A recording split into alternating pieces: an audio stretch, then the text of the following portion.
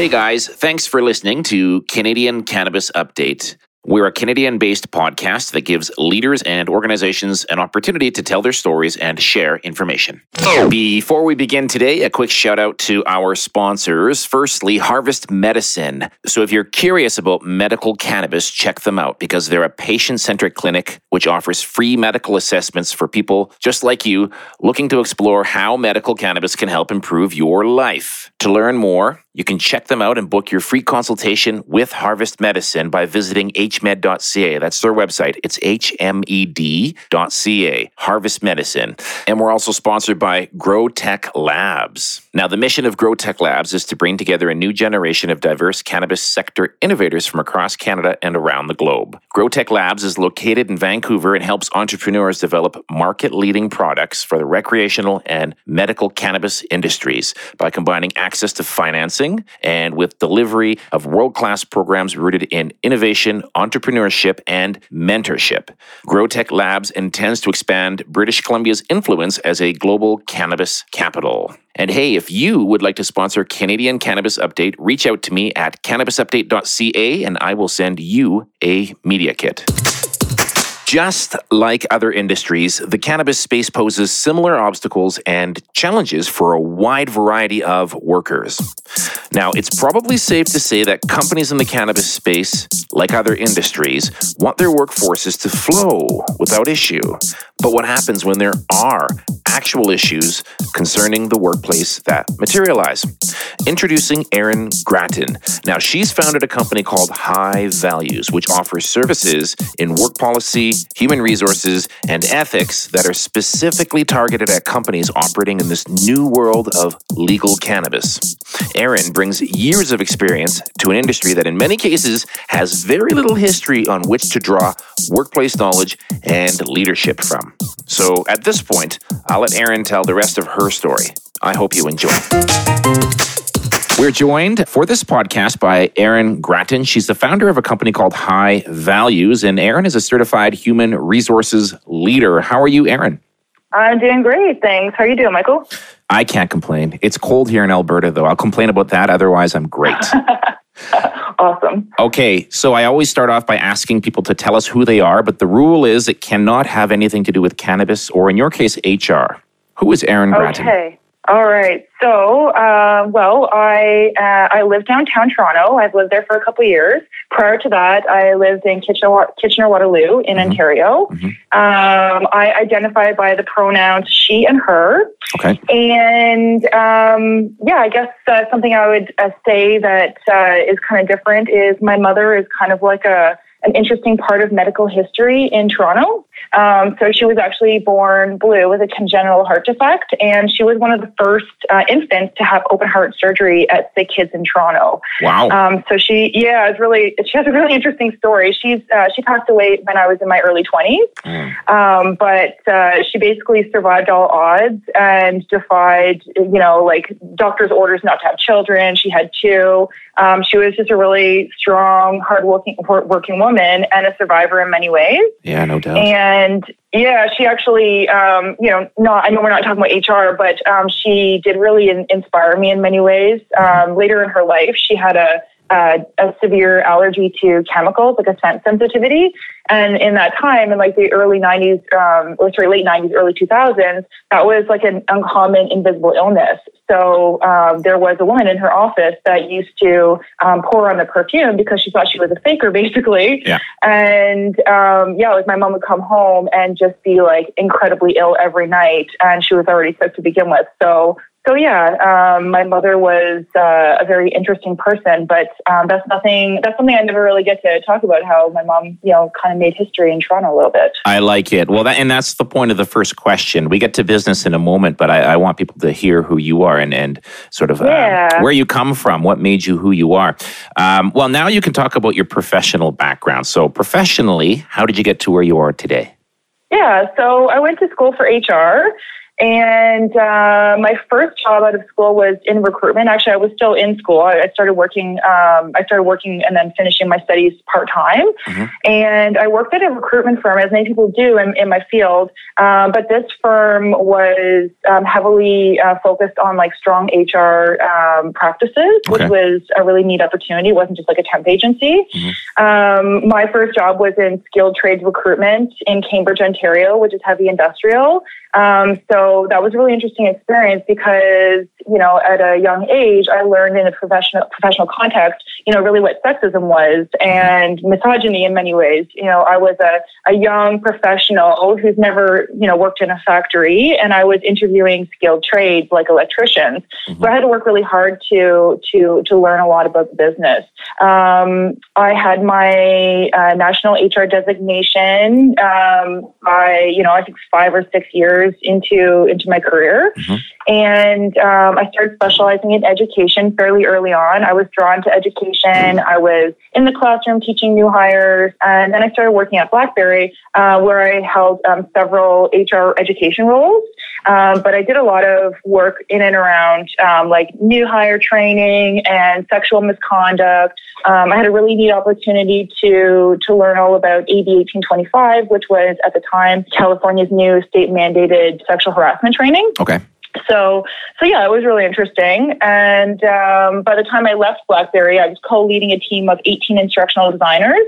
And then actually when they were doing layoffs, I decided to take an optional layoff package. I did some traveling, and then I came back and started my first business, Grattan Consulting, where I've spent the past 7 years doing HR consulting and education, a lot of instructional design, working with companies to create onboarding models and education and like instructional design in every single way possible. Nice. So you had your own HR company essentially prior to High Values, but what made you interested in working in the cannabis space then?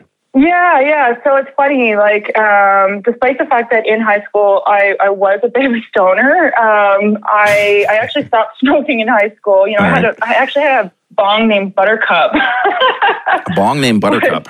I did. Okay. But I stopped smoking it because I found that I picked the wrong strains, or, well, I guess you didn't really have much choice back then. You just got what you got. Yeah. Yeah, and I didn't really like that every now and then it would just be too much for me. But back in 2016, there were a couple of really interesting things happening in HR. So specifically, mental health was becoming a more widely discussed topic. Cannabis was, it was already illegal from a medical perspective, but it was, starting to become more widely discussed. And then also, Bill C-16 was being introduced to add human rights protections on the face of gender identity and gender expression. Right. So yeah, that was those were a few things that I was really interested in at that time. And then, at BlackBerry, I was doing some sexual misconduct training, but I found that, over the past 7 years in my own practice, that type of training wasn't requested as often. And when it was requested, it had a big, just compliance focus. So while compliance is necessary, it was a little bit uninspiring, and, there was no fun work being done in that topic. That's fun and sexual harassment don't usually go hand in hand, but from the education perspective, as somebody who's really passionate about our human rights code and education, So anyways, I was planning on going in this direction, but then in 2017, I had a significant accident where I shattered my tibia. Oh, man. And yeah, it was awful. It was a cycling accident. I was in the hospital for 2 months. I had to learn to walk again. And at that time, I didn't have a medical authorization. So I was, of course, on opiates. And I was having a really hard time with it, mentally speaking. It was really, really difficult for me to process. Okay. So it was my goal, basically, as soon as I left the hospital, to get my medical authorization, ASAP. Right. So I did that. And then I, somehow became involved in, I joined She Can, which is a Facebook a cannabis patient community. And I just started interacting with other patients. And at that time, I still had cognitive impairment from the anesthetic, from multiple surgeries, and from the medication. Okay. Yeah, it was really, really difficult, especially, as a highly motivated HR person. It just wasn't where I expected I'd be at that time of my life. Right. So I was taking part in the community, and then the leadership team there asked me to join them and do some moderation. So I actually ended up starting doing some moderation and as well as some HR and education things.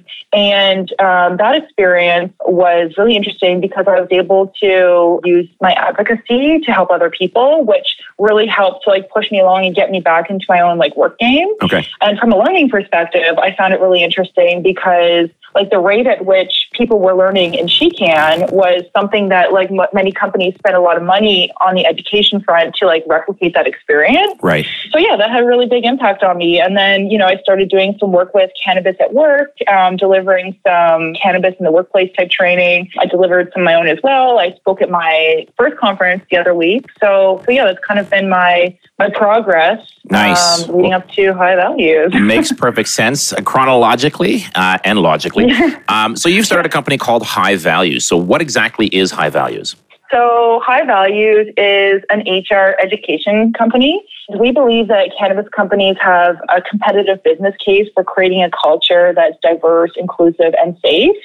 And we see education playing a key role in achieving that. So when I say education, I mean using adult principles, best practice, instructional design practices. We offer cannabis companies scalable education based on their size and their needs. And we educate on initiatives such as sexual misconduct, anti-discrimination, gender equality, and related topics. Right. We also, my background is does have a heavy influence on employee onboarding. So really, once they're in the company, it's really about taking care of them, celebrating everyone's successes, and really creating a positive work environment. Nice. And I read on your website, it says that you guys are driven by human rights-based values. Now, in your, experience or your perspective, are you seeing that is not happening in the cannabis space right now? So, I think that we have a really unique opportunity in Canada with the cannabis workforce. What's happening in cannabis on the scale is really unprecedented, I think. And, the industry has a history of being fought for, rights by activists and advocates and patients. And to be honest with you, that's what really attracted me to the industry. And so I just kind of assumed that I'd be stepping into probably the most inclusive industry, especially if you think about, some of the early progress coming out of the gay community in San Francisco. Yeah. I just kind of thought it would be a little bit different. So I have seen a lot of inclusion in our industry, but I also see a lot of opportunity. There are really some mixed experiences. There's a lot of really, really great and progressive people in the space, but there's also a lot of progressive people who are staying away from this space. Right. So I've seen some alarming trends, some of them on social media, actually a lot of them on social media. And now we're starting to hear more about harassment complaints that weren't investigated in the past, and they're really not being fully dealt with now. So yeah, I think that there is some opportunity to focus on people. Okay, so I read somewhere that you referred to, and bear with me as I try to say this correctly, non-heteronormative gender equality. What exactly does that mean? So from a typical workplace, maybe the non-cannabis workplace in my experience, I totally find that there's a big patriarchal system in place. So, for example, in my experience, when I was working in an office environment prior to having my own business, I'd have a lot of, pretty horrifying conversations with colleagues over the years. And I say colleagues because, I think in many companies, there's a big influence on the patriarchy, just like the leadership, point of views and the way things happen in the workplace. But I bring up colleagues because I really believe that each person brings their own perspective with them to work every day. Okay. And so I'd have a lot of conversations over the years about, when am I going to get married? When am I going to have children? And it kind of feels like if you don't fit this heterosexual stereotype, that you're either going to be a lonely cat lady. Yeah. It's just really kind of strange. The cannabis space is pretty different, in my opinion. In a lot of ways, it brings together a lot of people from different cultures and different belief systems, which I think is pretty neat. But there are, a lot of different events that are labeled Women in Weed, different Instagram accounts. And in some regards, there are some groups that are doing really great work around gender equality. Yeah. But there is a big percentage, that I see that really the marketing and the dialogue around gender equality is again really heterosexual, and we're leaving a demographic out.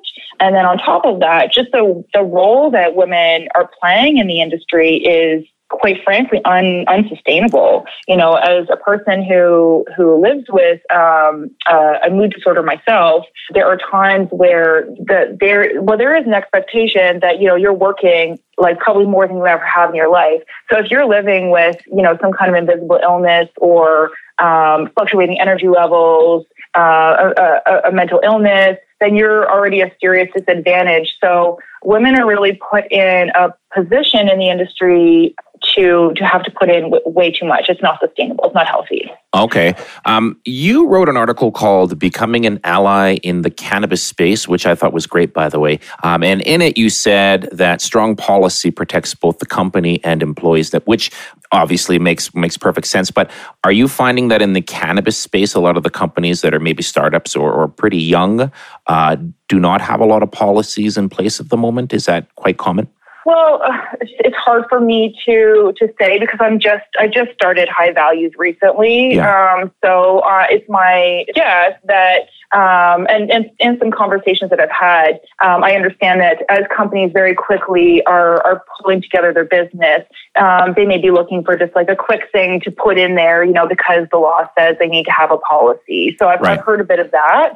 So my comment around strong policy protecting both company employees, it actually comes from a bit of the work that I do in workplace impairment. Right. And so when I talk about policy, I often hear, well, what about safety? Or, I've had comments like, well, our clients are not really as focused on human rights. They want to protect their business. Right. So this conversation can take place with workplace impairment or sexual harassment policy, any policy. But the point is that really, to advocate for human rights doesn't take away from safety.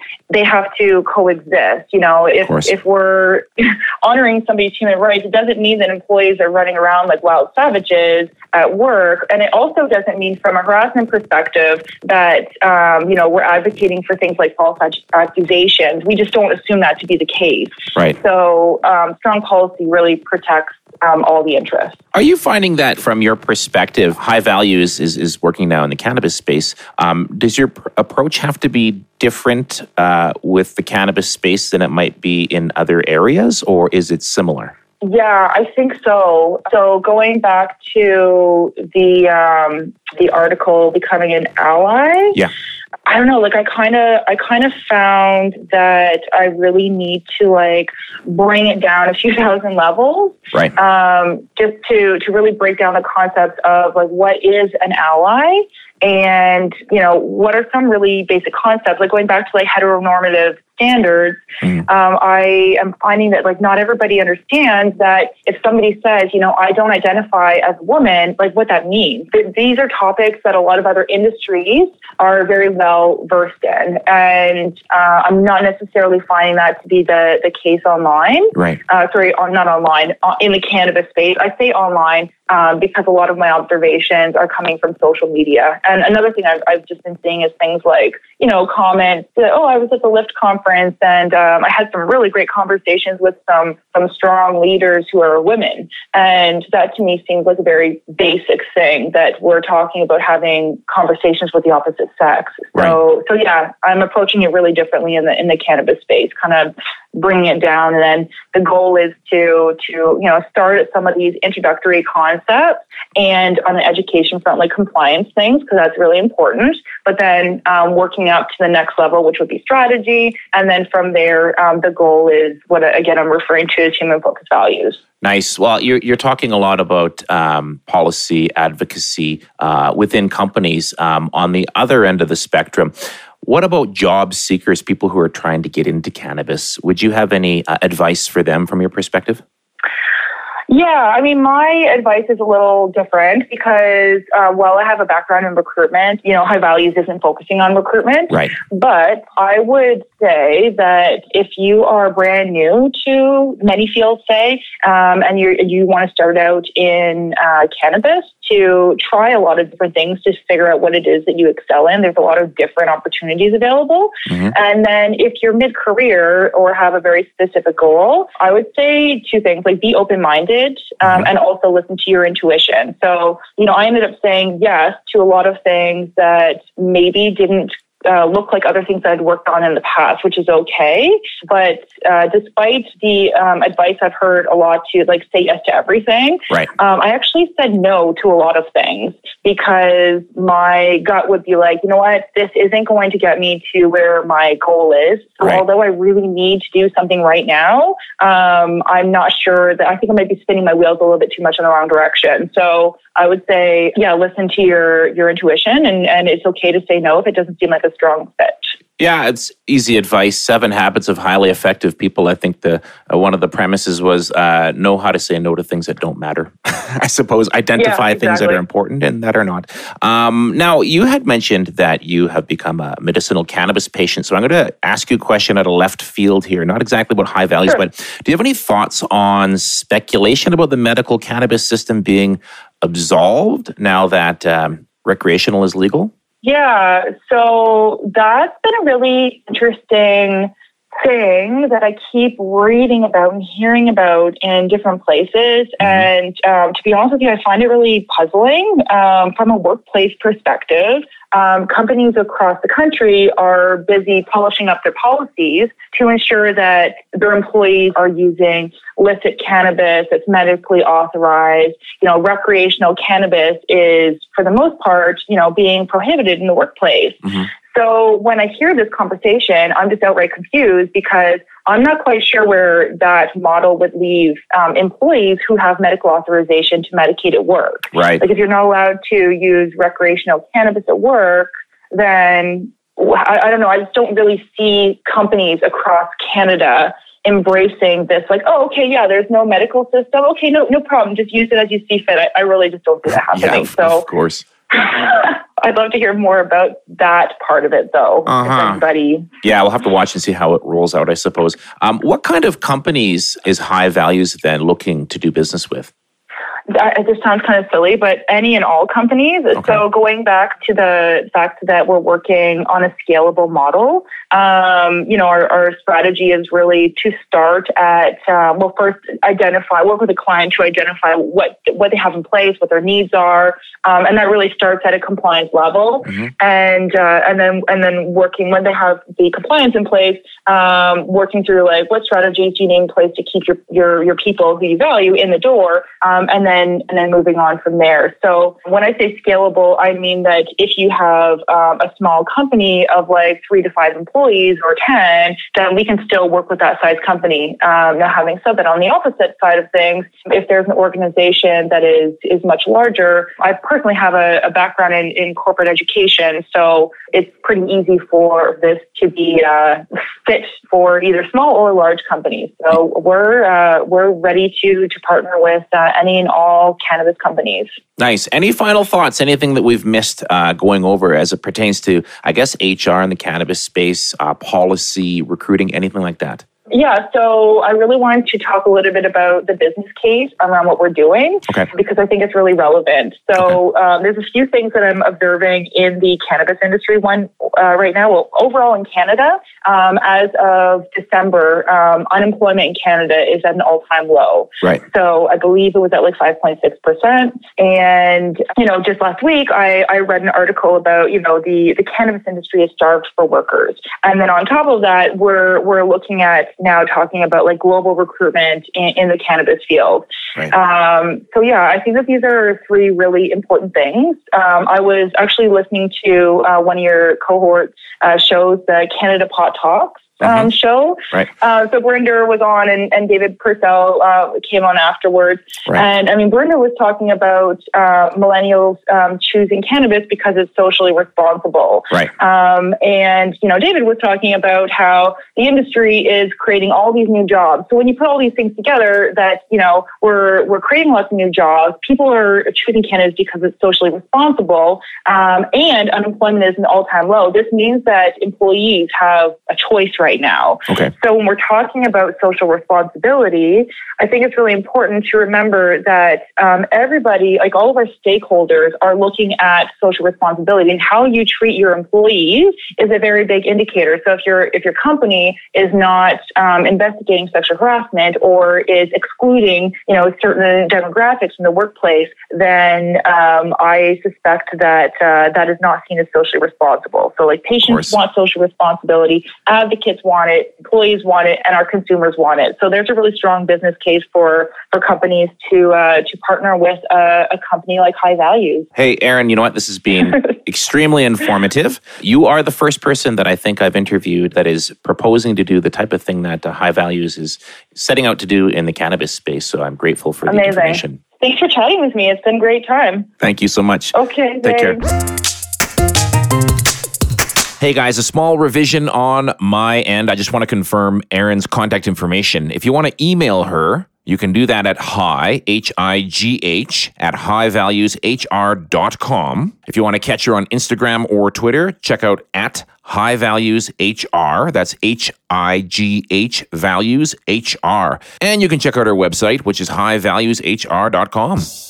Thanks once again for listening to the Canadian Cannabis Update podcast. If you have a story that you'd like to share about the cannabis space, I would love to hear from you. Hit me up at canadiancannabisupdate@gmail.com or my website, cannabisupdate.ca.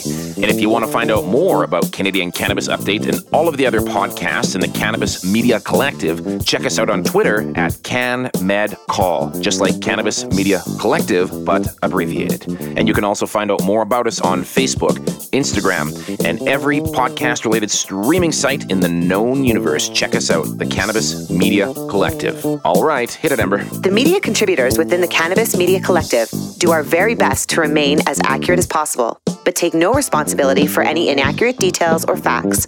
If a story interests you, we're glad to have brought it to your attention, but please take the time to research the details for yourself.